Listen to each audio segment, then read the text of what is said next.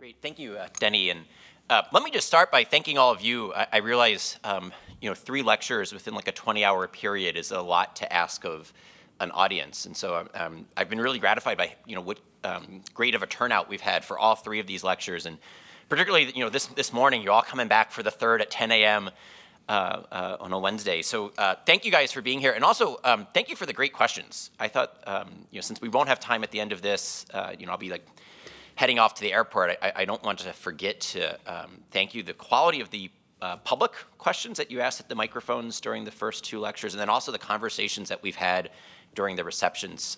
It's been really impressive. And so, kudos to you as students, but also to your faculty. You guys are doing something right here, and keep doing it. I've been, very impressed by the quality of the students, quality of the discussions, and it's really been an enjoyable and encouraging visit. Right, it gives me hope to see what you're doing at Southern and the students who will be leading the SBC, pastoring the churches, being the next generation of theologians. As a Catholic, it gives me hope to know that we're going to have strong Baptists, co-belligerency, ecumenism of the trenches, possibly ecumenism of the re-education camps.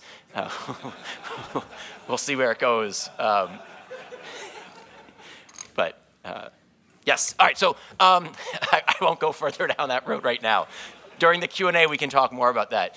All right, so what I want to do for this third lecture, if you've been to all 3, the first one focused on natural law theory, how to think about what the natural law is, why it matters, how it compares to other moral traditions, traditions of ethical reflections. The second lecture focused on church-state relations and the relation of morality to law. In this last lecture, what I want to do is think about 4 creational truths that really matter. 4 truths that, to my mind, are some of the most important truths that matter for human flourishing, for human dignity. These are truths about human nature that make a difference when it comes to public policy, to law. And there are 4 areas where, unfortunately, our political community is going in a bad direction. Although at least one of them seems to, at least hold out hope that we'll be making some progress in the near future. But in general, we've suffered setbacks on these 4 issues.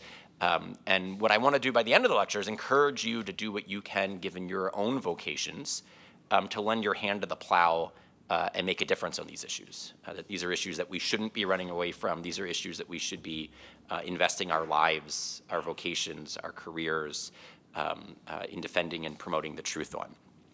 As Denny mentioned, in June, I'll be publishing my 5th book titled Tearing Us Apart, How Abortion Harms Everything, Solves Nothing. Next time I'm here, it might be one of the books that, they give to you for free when you're walking in the door. It's not available yet, which is why, you don't have a copy of it right now. But remarkably, it's probably the least controversial of the books that I've written. And that's the title, and the title is meant to be very descriptive. Just like the title of the book that you got today, What is Marriage, Man and Woman, a Defense? We weren't hiding what our position was on that question. We're not hiding what our evaluation of abortion is. It harms everything it touches. It solves nothing. The past 49 years has been an utter disaster. Hopefully Amazon will sell the book. It's currently listed on their website. Amazon sells lots of books, so we would like it to be continue for sale there. But the fact that it's the least controversial of the books that I've written shows some of the ground that we've lost just within the past decade. The time period that Denny was just talking about. The first book was on marriage. The next book was on marriage and religious liberty. The next book, Religious Liberty and Discrimination. 4th book on transgender ideology. None of our grandparents needed books on those questions. Right? These were self-evident truths. Right? None of our grandparents, and not only none of our grandparents, but kind of cross-culturally, human beings didn't need academic, rigorous Ivy League arguments about the dignity of human life, the value of life in the womb, the nature of marriage as the union of a husband and wife, the importance of our embodiment as male or female, and the free exercise of religion, the space for people to live out their deepest truths about religion. Right? I mean, this is something that, unfortunately, in the American tradition, we once took for granted, and now we actually have to make arguments and engage in a political process to see that our laws reflect the truth on those questions. All 4 of those truths, that we're made in the image and likeness of God, that we're created male and female, that male and female are created for each other in marriage, and that we are created for God. All four of those truths are right in the first couple of pages of Genesis. Right? These are important enough that God reveals them right at the beginning of the Bible. They're also knowable by reason, right? Which is why all of our grandparents, and not just our grandparents, but cross-culturally, people could know these things. Even if they don't use the language made in the image and likeness of God, they knew that the human creature was distinct from all other aspects of creation. Right? We're the only rational animal that we know of. Right? They knew that marriage unites husband and wife. They knew that our embodiment made a difference. They knew that man's made for God. But we can't get to God on our own powers, right? That's why we need grace. But we're still oriented towards God. And these aren't partisan issues. Historically, these weren't left, right, Democrat, Republican, conservative, liberal. This was part of a common consensus, a common moral consensus, a common ontological, metaphysical, moral foundation. So then we could debate the stuff that we talked about yesterday. What's the best way of achieving the common good? But we weren't actually debating, what are the constitutive aspects of it. All right, so this morning what I want to do is I want to take those four truths in turn, walk through each of them, say a little bit about them. And this isn't going to be so much like a natural law defense of those truths, because I think everyone in this auditorium is convicted of the truth of this. It'll be more about why do they matter? What do we do now? So this is going to be more of kind of a policy perspective from someone who spent the past decade living in D.C., working with members of Congress. What do we as a conservative movement, as a Christian movement who wants to bear witness to the truth and wants to love our neighbors, what do we need to do on these issues? So the first thing to say is that 49 and a half years ago, the Supreme Court made a terrible mistake. And it wasn't just that they got a Supreme Court case wrong, although that in and of itself would be a mistake. But in getting that case wrong, they committed a grave injustice. They denied the legal protection of the laws to an entire class of humanity, saying that the unborn child in the womb is entitled to no legal protections. The case I'm talking about, obviously, is Roe v. Wade. My hope is that this past January, when my wife and kids and I bundled up in sub-freezing temperature with wind chills, it was below zero. My hope is that that's the last March for Life in January. My hope is not that it's the last March for Life, but the last one in January, and that the new March for Life gets moved to June, where we can celebrate a victory in the Dobbs case. Because this June, we're expecting the Supreme Court to issue its opinion in Dobbs, and we should be praying that what they do is that they rule to completely overturn Roe, to completely overturn Casey, and to say that the Constitution does not protect a right to lethal violence in the womb. I doubt that right now this court's willing to go so far as to say that the 14th Amendment protects the unborn child, but at the very least they can say that the 14th Amendment does not protect the abortionist, that they'll return the question to the democratic process, and that's when our work really begins. Right? This isn't the end of the pro-life movement. It's the beginning of a new stage for the pro-life movement. Right? What the pro-life movement's going to have to do now is pass laws in all 50 states and at the federal level and federal regulations, engage in a legislative process, a regulatory process, a litigation process to ensure that every human life is protected in law and welcomed in life. Right? It needs to be a both and. So what does this look like? I want to mention four false dichotomies, places where sometimes people will say it's one or the other and it needs to be both. And so, it's a series of both ands. And you can think of this, is it nature or grace? It's both nature and grace. Is it, is Christ human or is he divine? He's both human and divine. Similar answer here. I think heresy is frequently when you're isolating an aspect of the truth rather than the entirety. You can have these false dichotomies. Should we love the mom or the baby? Both. The pro-life movement needs to be loving and serving both the mothers and the babies. Is it about material economic causes or is it about bad philosophical ideological causes? Both. We need to address both the philosophical and the material. Is it about the supply of abortion or the demand for abortion? Both. We need to address both the supply and the demand. Is it about law or is it about culture? Both. We need to address both the law and the culture. So let me walk through that. Abortion harms everything and everyone it touches. Obviously, that first victim is the child. It's also not good for the women. It's not good for the families that are destroyed through abortion. It's not good for male-female relations. It's not good for people with disabilities, people who are members of racial minorities. It's not good for women. You look at the statistics on abortions, women are more likely to be aborted, people with disabilities more likely to be aborted, racial minorities more likely to be aborted. Abortion doesn't solve anything. It only harms people. And so our response needs to be holistic, not just focusing at the primary victim of abortion, that unborn child, but also looking at how it harms women. Many women do not experience abortion as liberation. They experience it as a form of desperation. And so we should be holistic in our response, meaning addressing both mothers facing unplanned pregnancies and their children. Second, this is going to entail both addressing the material or economic aspects of abortion and the philosophical and ideological aspects of abortion. And what I mean by that, take the philosophical ideological aspects first. There's a lot of bad science and bad philosophy being put forward in defense of the abortion license. And I think it's all kind of just justification for a preconceived conclusion. Because when you look at how bad some of the science, it's a clump of cells, it's not really a human being, it's not a philosophical person. This is all being manufactured to justify the preordained conclusion, right? And what's at the heart there is a form of what Carl Trueman, a wonderful Reformed theologian and historian he's a fellow with me and Andrew at EPPC, but he's also a professor at Grove City College. He's written a great book on the rise of expressive individualism. And that's what is at the heart here of the philosophical foundations for abortion. It's a failure to see that sometimes work and sacrifice and inconveniences and burdens are precisely what leads to some of life's greatest joys, right? And so there's a bad ideology that undergirds the abortion license and then gives rise to some of the justifications that you'll see from the bad science, the bad philosophy. But so too, there are real economic, material, and social pressures that contribute to this. As I mentioned, some women might experience abortion as liberation, but many women experience it not as empowerment, but as defeat.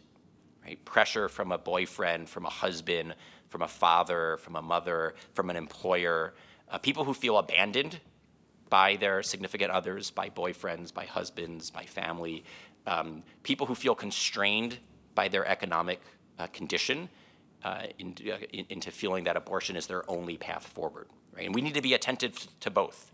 The ideologues pushing abortion, but also the realities on the ground. You talk to people who work at crisis pregnancy centers, and they'll tell you, look, the women who are coming here looking for help, they aren't buying into abortion as women's liberation. They're desperate, and they think that this is just the best they can do out of a bad set of circumstances. Right? So we need to be attentive to both. And then the supply and the demand. We need to go after both. And God willing, if the Dobbs case finally gets rid of Roe and Casey, not only will we be able to defund Planned Parenthood, but we will be able to pass laws saying it's illegal to kill unborn babies, right? Addressing the supply of abortion, right? It's the abortion mills, the abortionists who supply abortion will be able to respond to that by shutting it down. So too, we can do what Texas did. So Texas passed the heartbeat bill. A very smart lawyer found a way of getting around Roe and Casey by having an enforcement mechanism that didn't involve the state, and that has effectively stopped abortion in the state of Texas for the past 6 months, and we should cheer that outcome.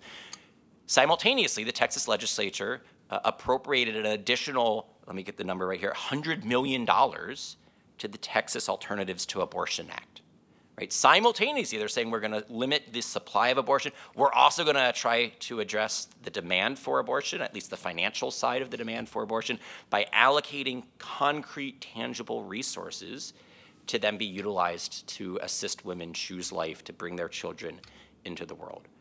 If and when abortion is finally criminalized, there are going to be many women who will need physical, economic, material support to now bring those children to term. Right? And we can be both and, the supply and demand. And then lastly, it needs to be law and culture. We need to have the laws to protect the unborn child in the womb. We need to have laws like the Texas Alternatives to Abortion Act, but we also need things like the crisis pregnancy centers, the pregnancy resource centers, things like Project Rachel, a ministry to women who are experiencing depression or anxiety or other forms of psychological and emotional suffering after their abortions. Right? There's going to be an increased role for the church to minister to those who Pope Francis refers to as the walking wounded, the women who have been harmed by abortion. And so we're going to need cultural efforts to support those women, to support families, and we're going to need legal efforts. Okay, all of which to say is that this first creational truth, it flows from the fact that we're unique in all creation. We're made in the image and likeness of God. The way in which we're most grossly violating that is with the, somewhere between 600 to 900,000 American lives that are killed every year in the womb, and we need to respond to that.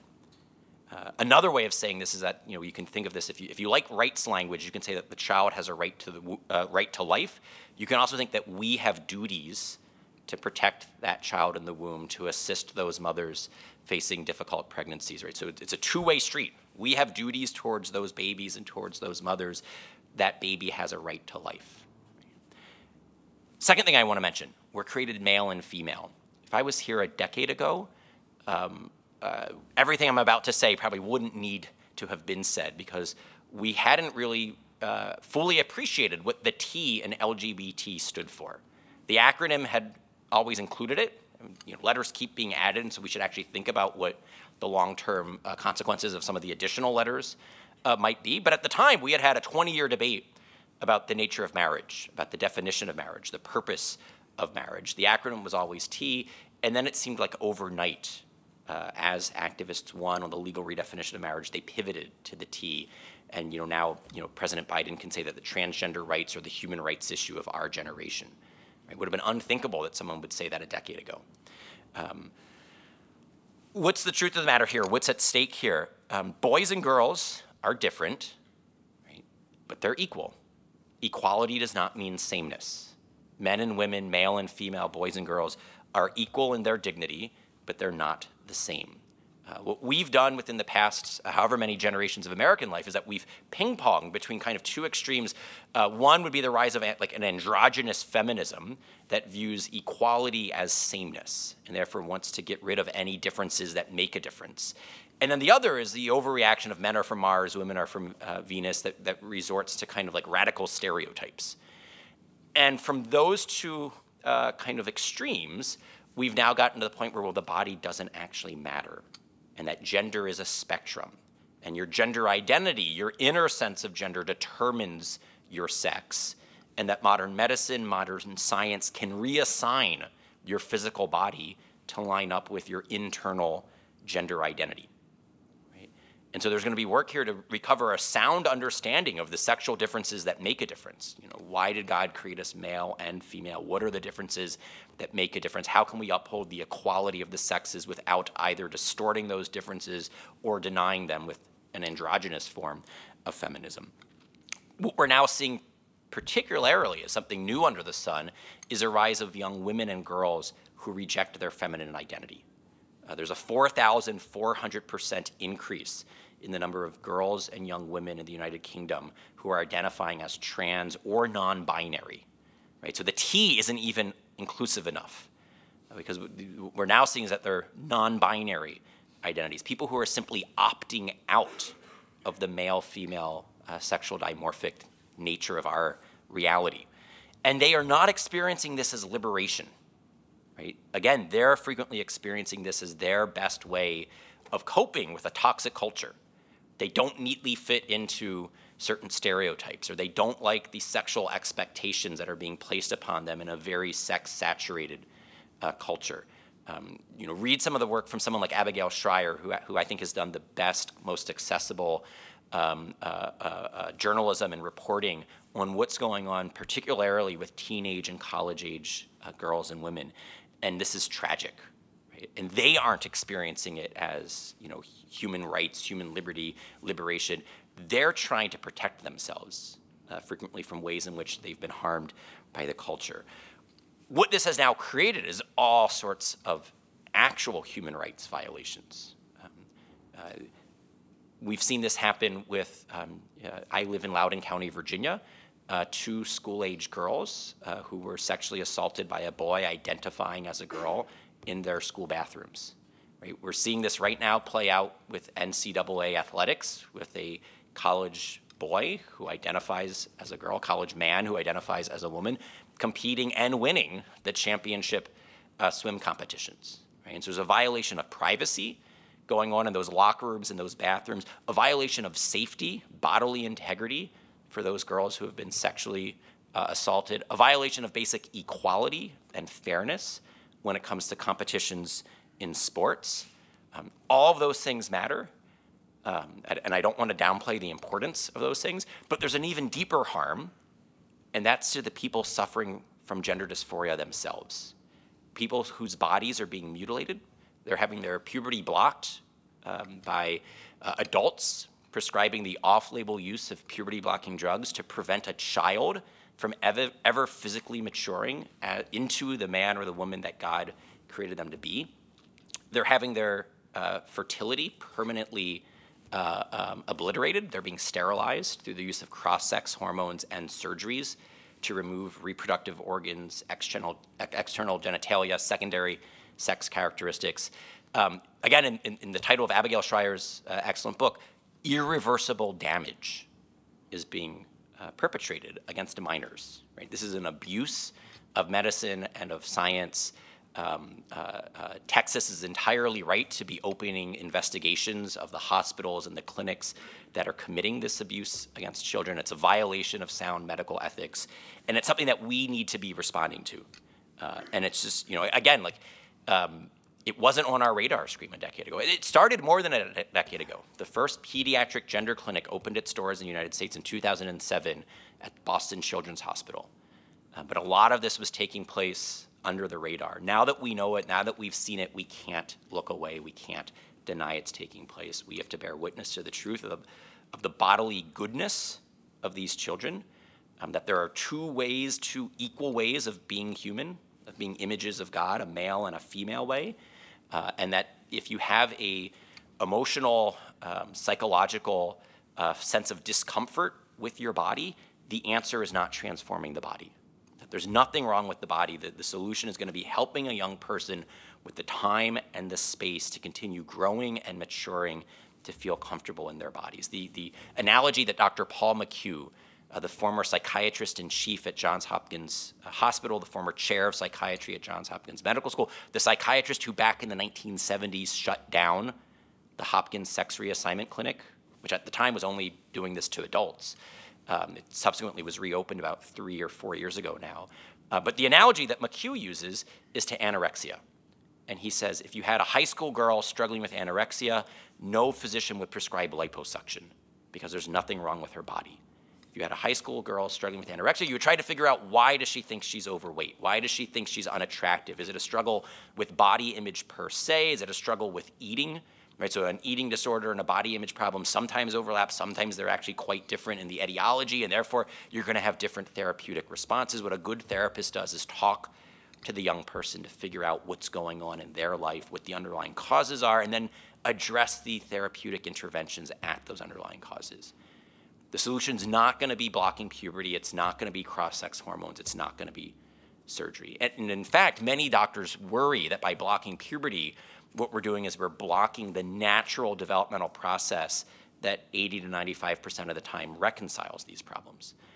That when for example, grade school boy who feels uncomfortable as a boy, maybe he's a little bit smaller, he's not athletic, he's not particularly rambunctious, and so he's questioning whether or not he's an authentic boy because he has a very rigid understanding, stereotypical understanding of what the all-American boy is supposed to be. He doesn't fit into that. He's questioning his own gender identity. When he goes through puberty, when he hits his growth spurt, when he has the rush of testosterone, et cetera, when he develops into a man, that could be the very developmental process that helps him re-identify with his bodily reality. And by blocking puberty, we're actually creating a one-way ratchet for these children. Many of the doctors who I've spoken to are very concerned that this is a self-fulfilling treatment protocol. They've also noted that there's a very high correlation between children on the autism spectrum and gender dysphoria. Right? And if you know something about autism, people can be very rigid in their understanding of various concepts. And so if you do have a particularly rigid understanding of what it is to be a boy or a girl and you don't fit into that, you could come to the self-understanding that you're not, quote, a real boy or girl. Right? So frequently there are comorbidities taking place, and rather than addressing those underlying causes, we're treating this with pharmaceuticals and with surgery. It's a huge I could talk for hours about this. I wrote a book about it because it's such a huge problem. And many of our elites are just turning a blind eye to it because what they've told themselves, I was an ally on marriage equality, therefore I'm an ally on trans equality. I was in favor of gay rights, now I'm in favor of trans rights. And they haven't even thought about these issues, right? It's an utter abdication of their responsibilities as leaders to think about what's going on and what's actually in the authentic best interest of these people. Okay, which is another way, again, you can say this is that, children have a right to a healthy childhood. Children have a right, if you want to put it in rights talk, that they have a right to this time, this space to simply develop free from adults interfering with their physical and mental and emotional development. Third creational truth, men and women are created for each other. We're not just, it's not just like two random sexes that God happened to have created. He creates it precisely with the design for us to unite as one flesh. Right? And again, these are truths of the creation order. We can know them by reason. This is why non-Christians have been practicing marriage, right? They've been getting married, they've been having babies, they've been raising children with mothers and fathers. It's not something that's just a sacrament or an ordinance or a covenant of the church, but it also is that, right? It does both and duty. It's a natural institution and it's a supernatural institution. It's based upon our physical embodiment as male or female. Marriage unites a man and a woman as husband and wife to then be mother and father to their children. It's based on that biological, it's based on an anthropological truth that men and women are distinct and complementary. The biological fact that reproduction requires a mother and a father, and then a social reality that children deserve both a mother and a father. The past 7 years since the Obergefell ruling hasn't changed any of those realities. A court case doesn't change reality. It doesn't change truth. All it means is that our laws no longer reflect the truth. Right? And so it wasn't just that the court got a case wrong. This is just like Roe v. Wade. It got the nature of reality wrong. By getting the case wrong, it now has our laws out of accord with the natural law and the eternal law, right?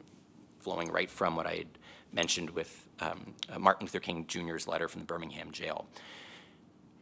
Next thing to say about this is that gays and lesbians are not to blame for this. Right? This starts, the cultural redefinition of marriage, and then prior legal redefinitions of marriage start amongst straight people. And I don't like using even like gays and lesbians and straight people because I think they're just people. And we have various sexual desires, and our desires don't actually determine our identity. And so I think I have to use language that the culture uses so you know what I'm talking about, but I want to caution against kind of ontologizing our desires as part of our identities. Right? By nature, we're all ordered towards someone of the opposite sex, but we might have desires and passions that conflict with our natures. Right? And so you might have fallen desires, misplaced passions, et cetera, et cetera. That said, it was people with heterosexual desires, passions, who created this mess. It starts with the 1960s. It starts with the sexual revolution. It's the hookup culture. It's the rise and normalization of premarital sex. It's non-marital childbearing, the normalization of cohabitation, the introduction of no-fault divorce laws, the more than doubling in the rates of divorce, the rise of single parenthood that came from that. Right? Gays and lesbians did not create those realities. Right? We did, our parents did, our grandparents did. And so it's after 2 generations of the broader community not taking monogamy or exclusivity or permanence seriously that the court then says, well, why should we take sexual complementarity seriously? Right? There was a cultural redefinition of marriage and of human sexuality, and the court just took a bad train of logic and it took it to the next step. But the reality is that all of those prior destinations of the sexual revolution have been going in a bad direction. They've been bad for human flourishing, bad for human dignity. This is a social justice issue. If you want to know, just based upon, someone is born, you want to predict what's the most likely outcome, if the child's going to flourish or fail to flourish. Are they likely to graduate high school, likely to be employed, likely to marry themselves, likely to end up in jail, likely to have a good job? One of the prime determinants is whether they're born into and raised by their married mothers and fathers. Right? That's not to say that if you're born outside of an intact family that you're somehow destined for failure. It is to say that you have a more challenging road in front of you, right? And I don't think it does any service to anyone to deny those realities. And certainly it's not the single mothers who are to blame. right? They're frequently heroic in taking responsibility for children when the fathers have abandoned them. Right? People to blame here are the deadbeat dads who don't man up and take responsibility for their sexual partners who, ideally should be their wives, right? They should be married, or for the children that they helped to create. Right? Redefining marriage does nothing to solve these problems, it exacerbates the problems. It has put a new principle into our law that marriage is simply about consenting adult romance of whatever size or shape the consenting adults come in. And so we're already seeing pushes for the legal recognition of three-person unions. Just last week, the Harvard Law Review published an article on 3 different jurisdictions in Massachusetts that recognize multi-partner relationships. Right? And the argument here is that if marriage equality requires recognition of same-sex couples, why not same-sex thruples or opposite-sex quartets? What's the legal principle that reserves monogamy once you get rid of male and female? Because there's nothing magical about the number 2. The way that we got to the number 2 was that it was one man and one woman who can unite as one flesh in the act that can create new life and then attach that new life with its mother and its father. Like, once you get rid of that, it certainly seems arbitrary to say people who have a preference for one partner should be treated better in law than people who have a preference for 2 partners or 3 partners. Right? Why not just treat all consenting adult relationships the same? Why should they be permanent? Right? We have all sorts of other contracts in life that aren't permanent. You can lease a car, you can lease a house. Why not lease your spouse? Right? And that's the concept of a wed lease in contrast to wedlock. If marriage isn't about generativity, about creating the next generation, creating the family tree, why should it necessarily inherently be permanent? Why should it be sexually exclusive? Right? And this is the idea of the monogamish relationship. All of these further redefinitions are already occurring in the culture. And again, it's not as if gays and lesbians are entirely to blame for this. Many heterosexuals have been living this way, even if they haven't had words to label it. And then lastly, I'll say about this, marriage is also a pro-life issue.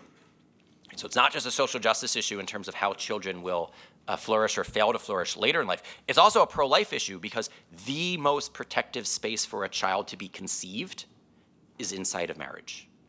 I forgot actually to write down in my outline the statistic, but if I'm remembering correctly, it's something like only 4% of abortions occur from married women. So one of the best protector of the unborn child is to be conceived inside of a stable, permanent, intentional relationship known as marriage. It's that when children are conceived outside of marriage that they have a greater likelihood of being aborted. And so we aren't going to build a culture of life unless we also build a culture of marriage. And not just a culture of marriage, but a culture of chastity, a culture in which sexual relations are properly reserved and honored inside of marriage. And so there's a lot of cultural work and legal work to be done here. All right, last truth that I want to mention, so then we have time for your questions and answers. We're not just created in the image and likeness of God, male and female for each other, but we're also made for God. Right? Part of being made in the image and likeness of God is that we're created for friendship with God, for union with God, which is simply to say that religion should have a role in our public life.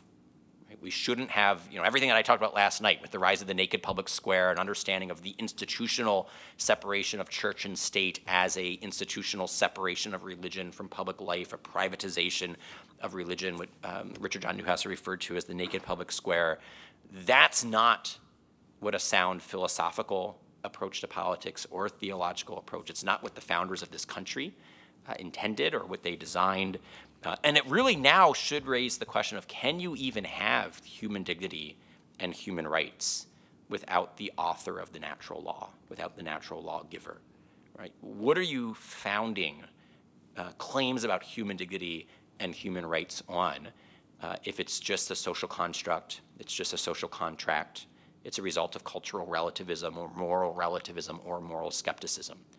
Right? This is, again, to mention the earlier lecture, natural rights without foundations. Right? If we're cutting ourselves off from the deeper metaphysical, moral, and theological roots of our nature and therefore of our fulfillment. So that's one part and I won't say more about that right now because we had talked about it last night. But now there's another aspect of this as well. It's not only have we first secularized our public square and secularized the nation, but now we're using the law to punish people who haven't gone along with secularization. Right? I mean, this is where you see, hopefully everyone's okay. This is where you see someone like Tim Gill say that he wants to pass laws to, quote, punish the wicked. And what he meant by that was this was an interview that he did with Rolling Stone magazine to say that we're going into some of the deepest southern Christian states to pass laws that would punish Orthodox Christian believers who want to live out their faith when it comes to human sexuality, which is another way of saying you guys are the wicked that he wants to punish. We're seeing this in terms of schools, in terms of charities, adoption agencies, some of which have caved on the issues. Unfortunately, some Christian adoption agencies are now doing same-sex adoptions rather than insisting that every child deserves both a mother and a father. They've succumbed to political and legal pressure. We're seeing it with the bakers, the florists, the photographers, who have no problem at all serving gay customers. Right? In every example that's been litigated, sometimes they had long-lasting relationships with the gay customers who subsequently sued them.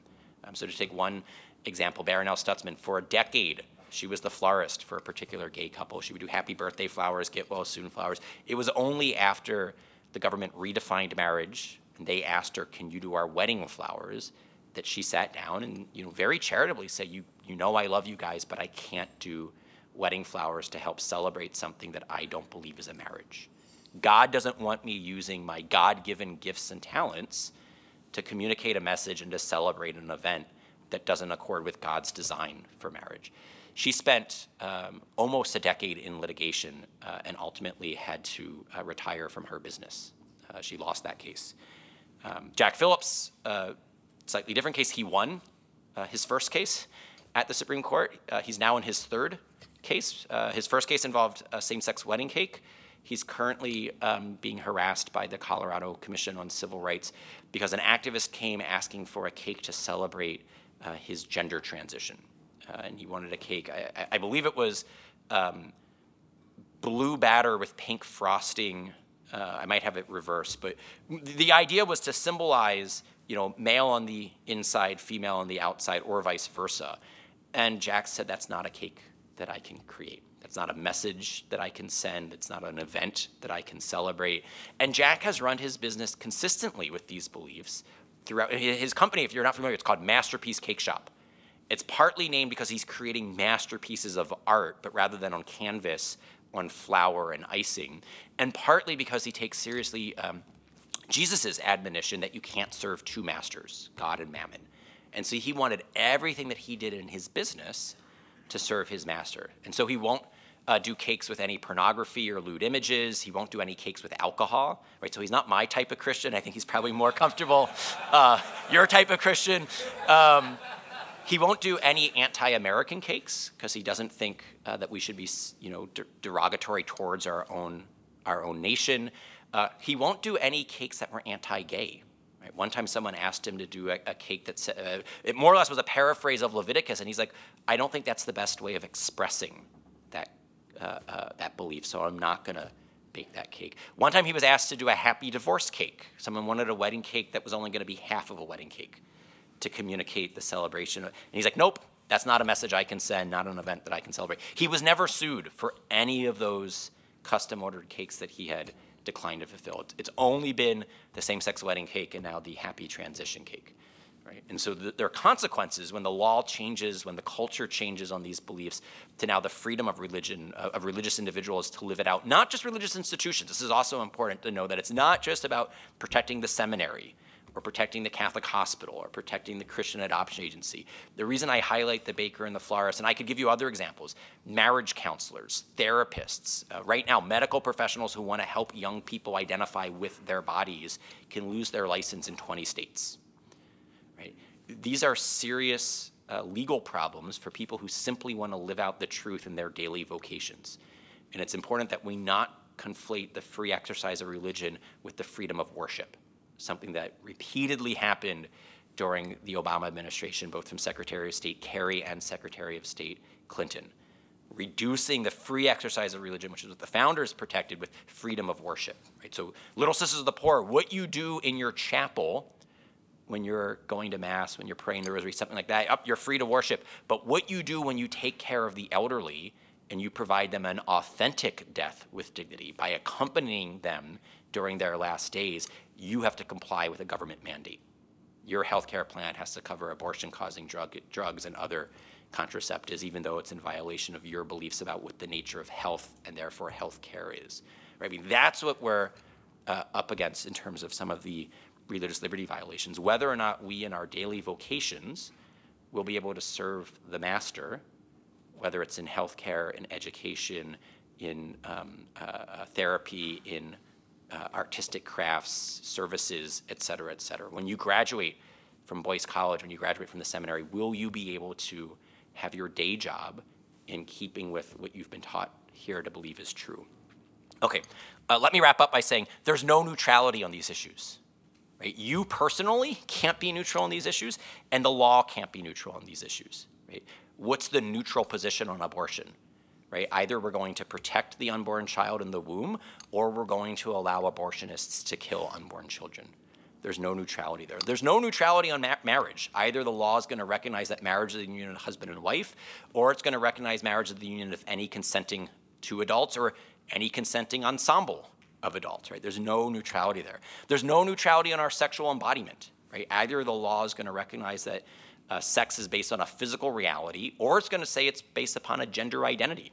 So either our bathrooms, our locker rooms, and our sports are going to be conducted based on objective biology, male and female, or subjective identity. So that if you identify as a woman, you can go to the women's locker room, you can compete on the women's sport team. There's no neutrality between those two positions. And then likely there's no neutrality on our religious nature, right? Either the state's going to foster our religious life, promote our religious life by respecting the free exercise of religion, right? I mean, that's how in our pluralistic, religiously diverse society, how do we best promote the good of religion? It's by giving us space to live out our beliefs about religion. Right? You and I have important differences about theology and about religious conviction. Right? When I've talked about the ecumenism of the trenches and the re-education camps, that's to recognize that we have certain common creational beliefs, certain common cultural, political beliefs, but we do also have significant theological differences that we shouldn't downplay.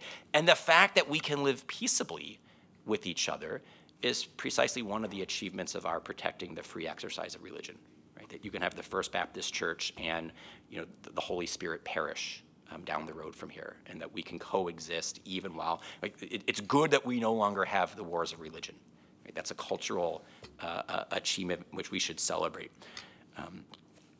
We should structure all of our laws, all of our public policies to support, advance, and promote these truths.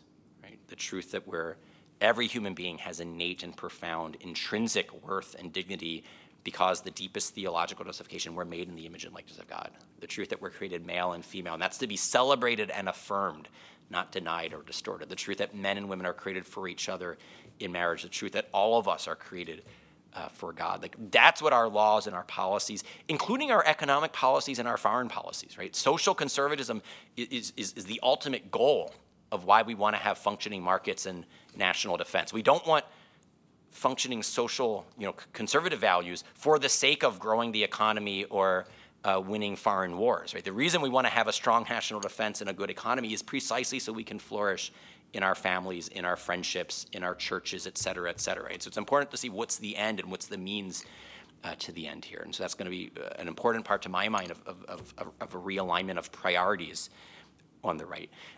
Very last thing I'll say is I want to encourage all of you, as you discern your vocations, to think about where God is calling you to make a difference on these issues. Right? For those of you who are studying to be pastors, I hope you preach on these issues. I hope you don't engage in self-censorship. I hope you don't fear if I'm too outspoken, what will the backlash be? Your vocation is to bear witness to the truth. Do it in a charitable way. Do it in a persuasive way. Do your homework so that when you're giving a sermon on these issues, it's responding to the concerns of your congregation, but do not go silent. Right? The church can't go silent to these things. If you're studying in the PhD program, I hope you develop robust Baptist theological and philosophical arguments to defend these truths, right? We need more scholars, better books than the ones I've written on these issues, right? I hope Andrew, his forthcoming book on kind of a Protestant account of natural law theory, I hope that becomes a bestseller, right? I hope that influences how the church thinks about the nature of moral truth. Undergraduates, like, you have all sorts of ways in which you could be engaging this. Maybe some of you are going to go to law school and you're going to litigate these cases. Maybe some of you are going to be the baker and the florist who runs your business in accordance with your beliefs. Some of you might go to medical school and you'll be the therapist helping someone identify with their body rather than transitioning. And then the last thing I'll say is that all of us have vocation to live this stuff out, right? The most persuasive defense of these truths is not going to be the arguments that I make or that Andrew makes. It's going to be our embodied witness through our families, through our friendships, through our professional vocations, and through our church membership, right? That's where we actually live this out. Pope Benedict, world-class intellectual, the quote of his that I always kind of resonate most with, he says, it's not the arguments of the philosophers and the theologians that win converts. It's the beauty of the artists and the holiness of the saints. And by saints there, he means all of us. He doesn't just mean like kind of Catholic canonized saints. He means Christian believers. Right? The beauty and the holiness of you living this stuff out is going to be what's the most persuasive, most attractive way that we win converts. And so, my final encouragement is like, do that. Understand what the truth of the matter is, and then be empowered with the grace, with the Holy Spirit to live this out in your daily life.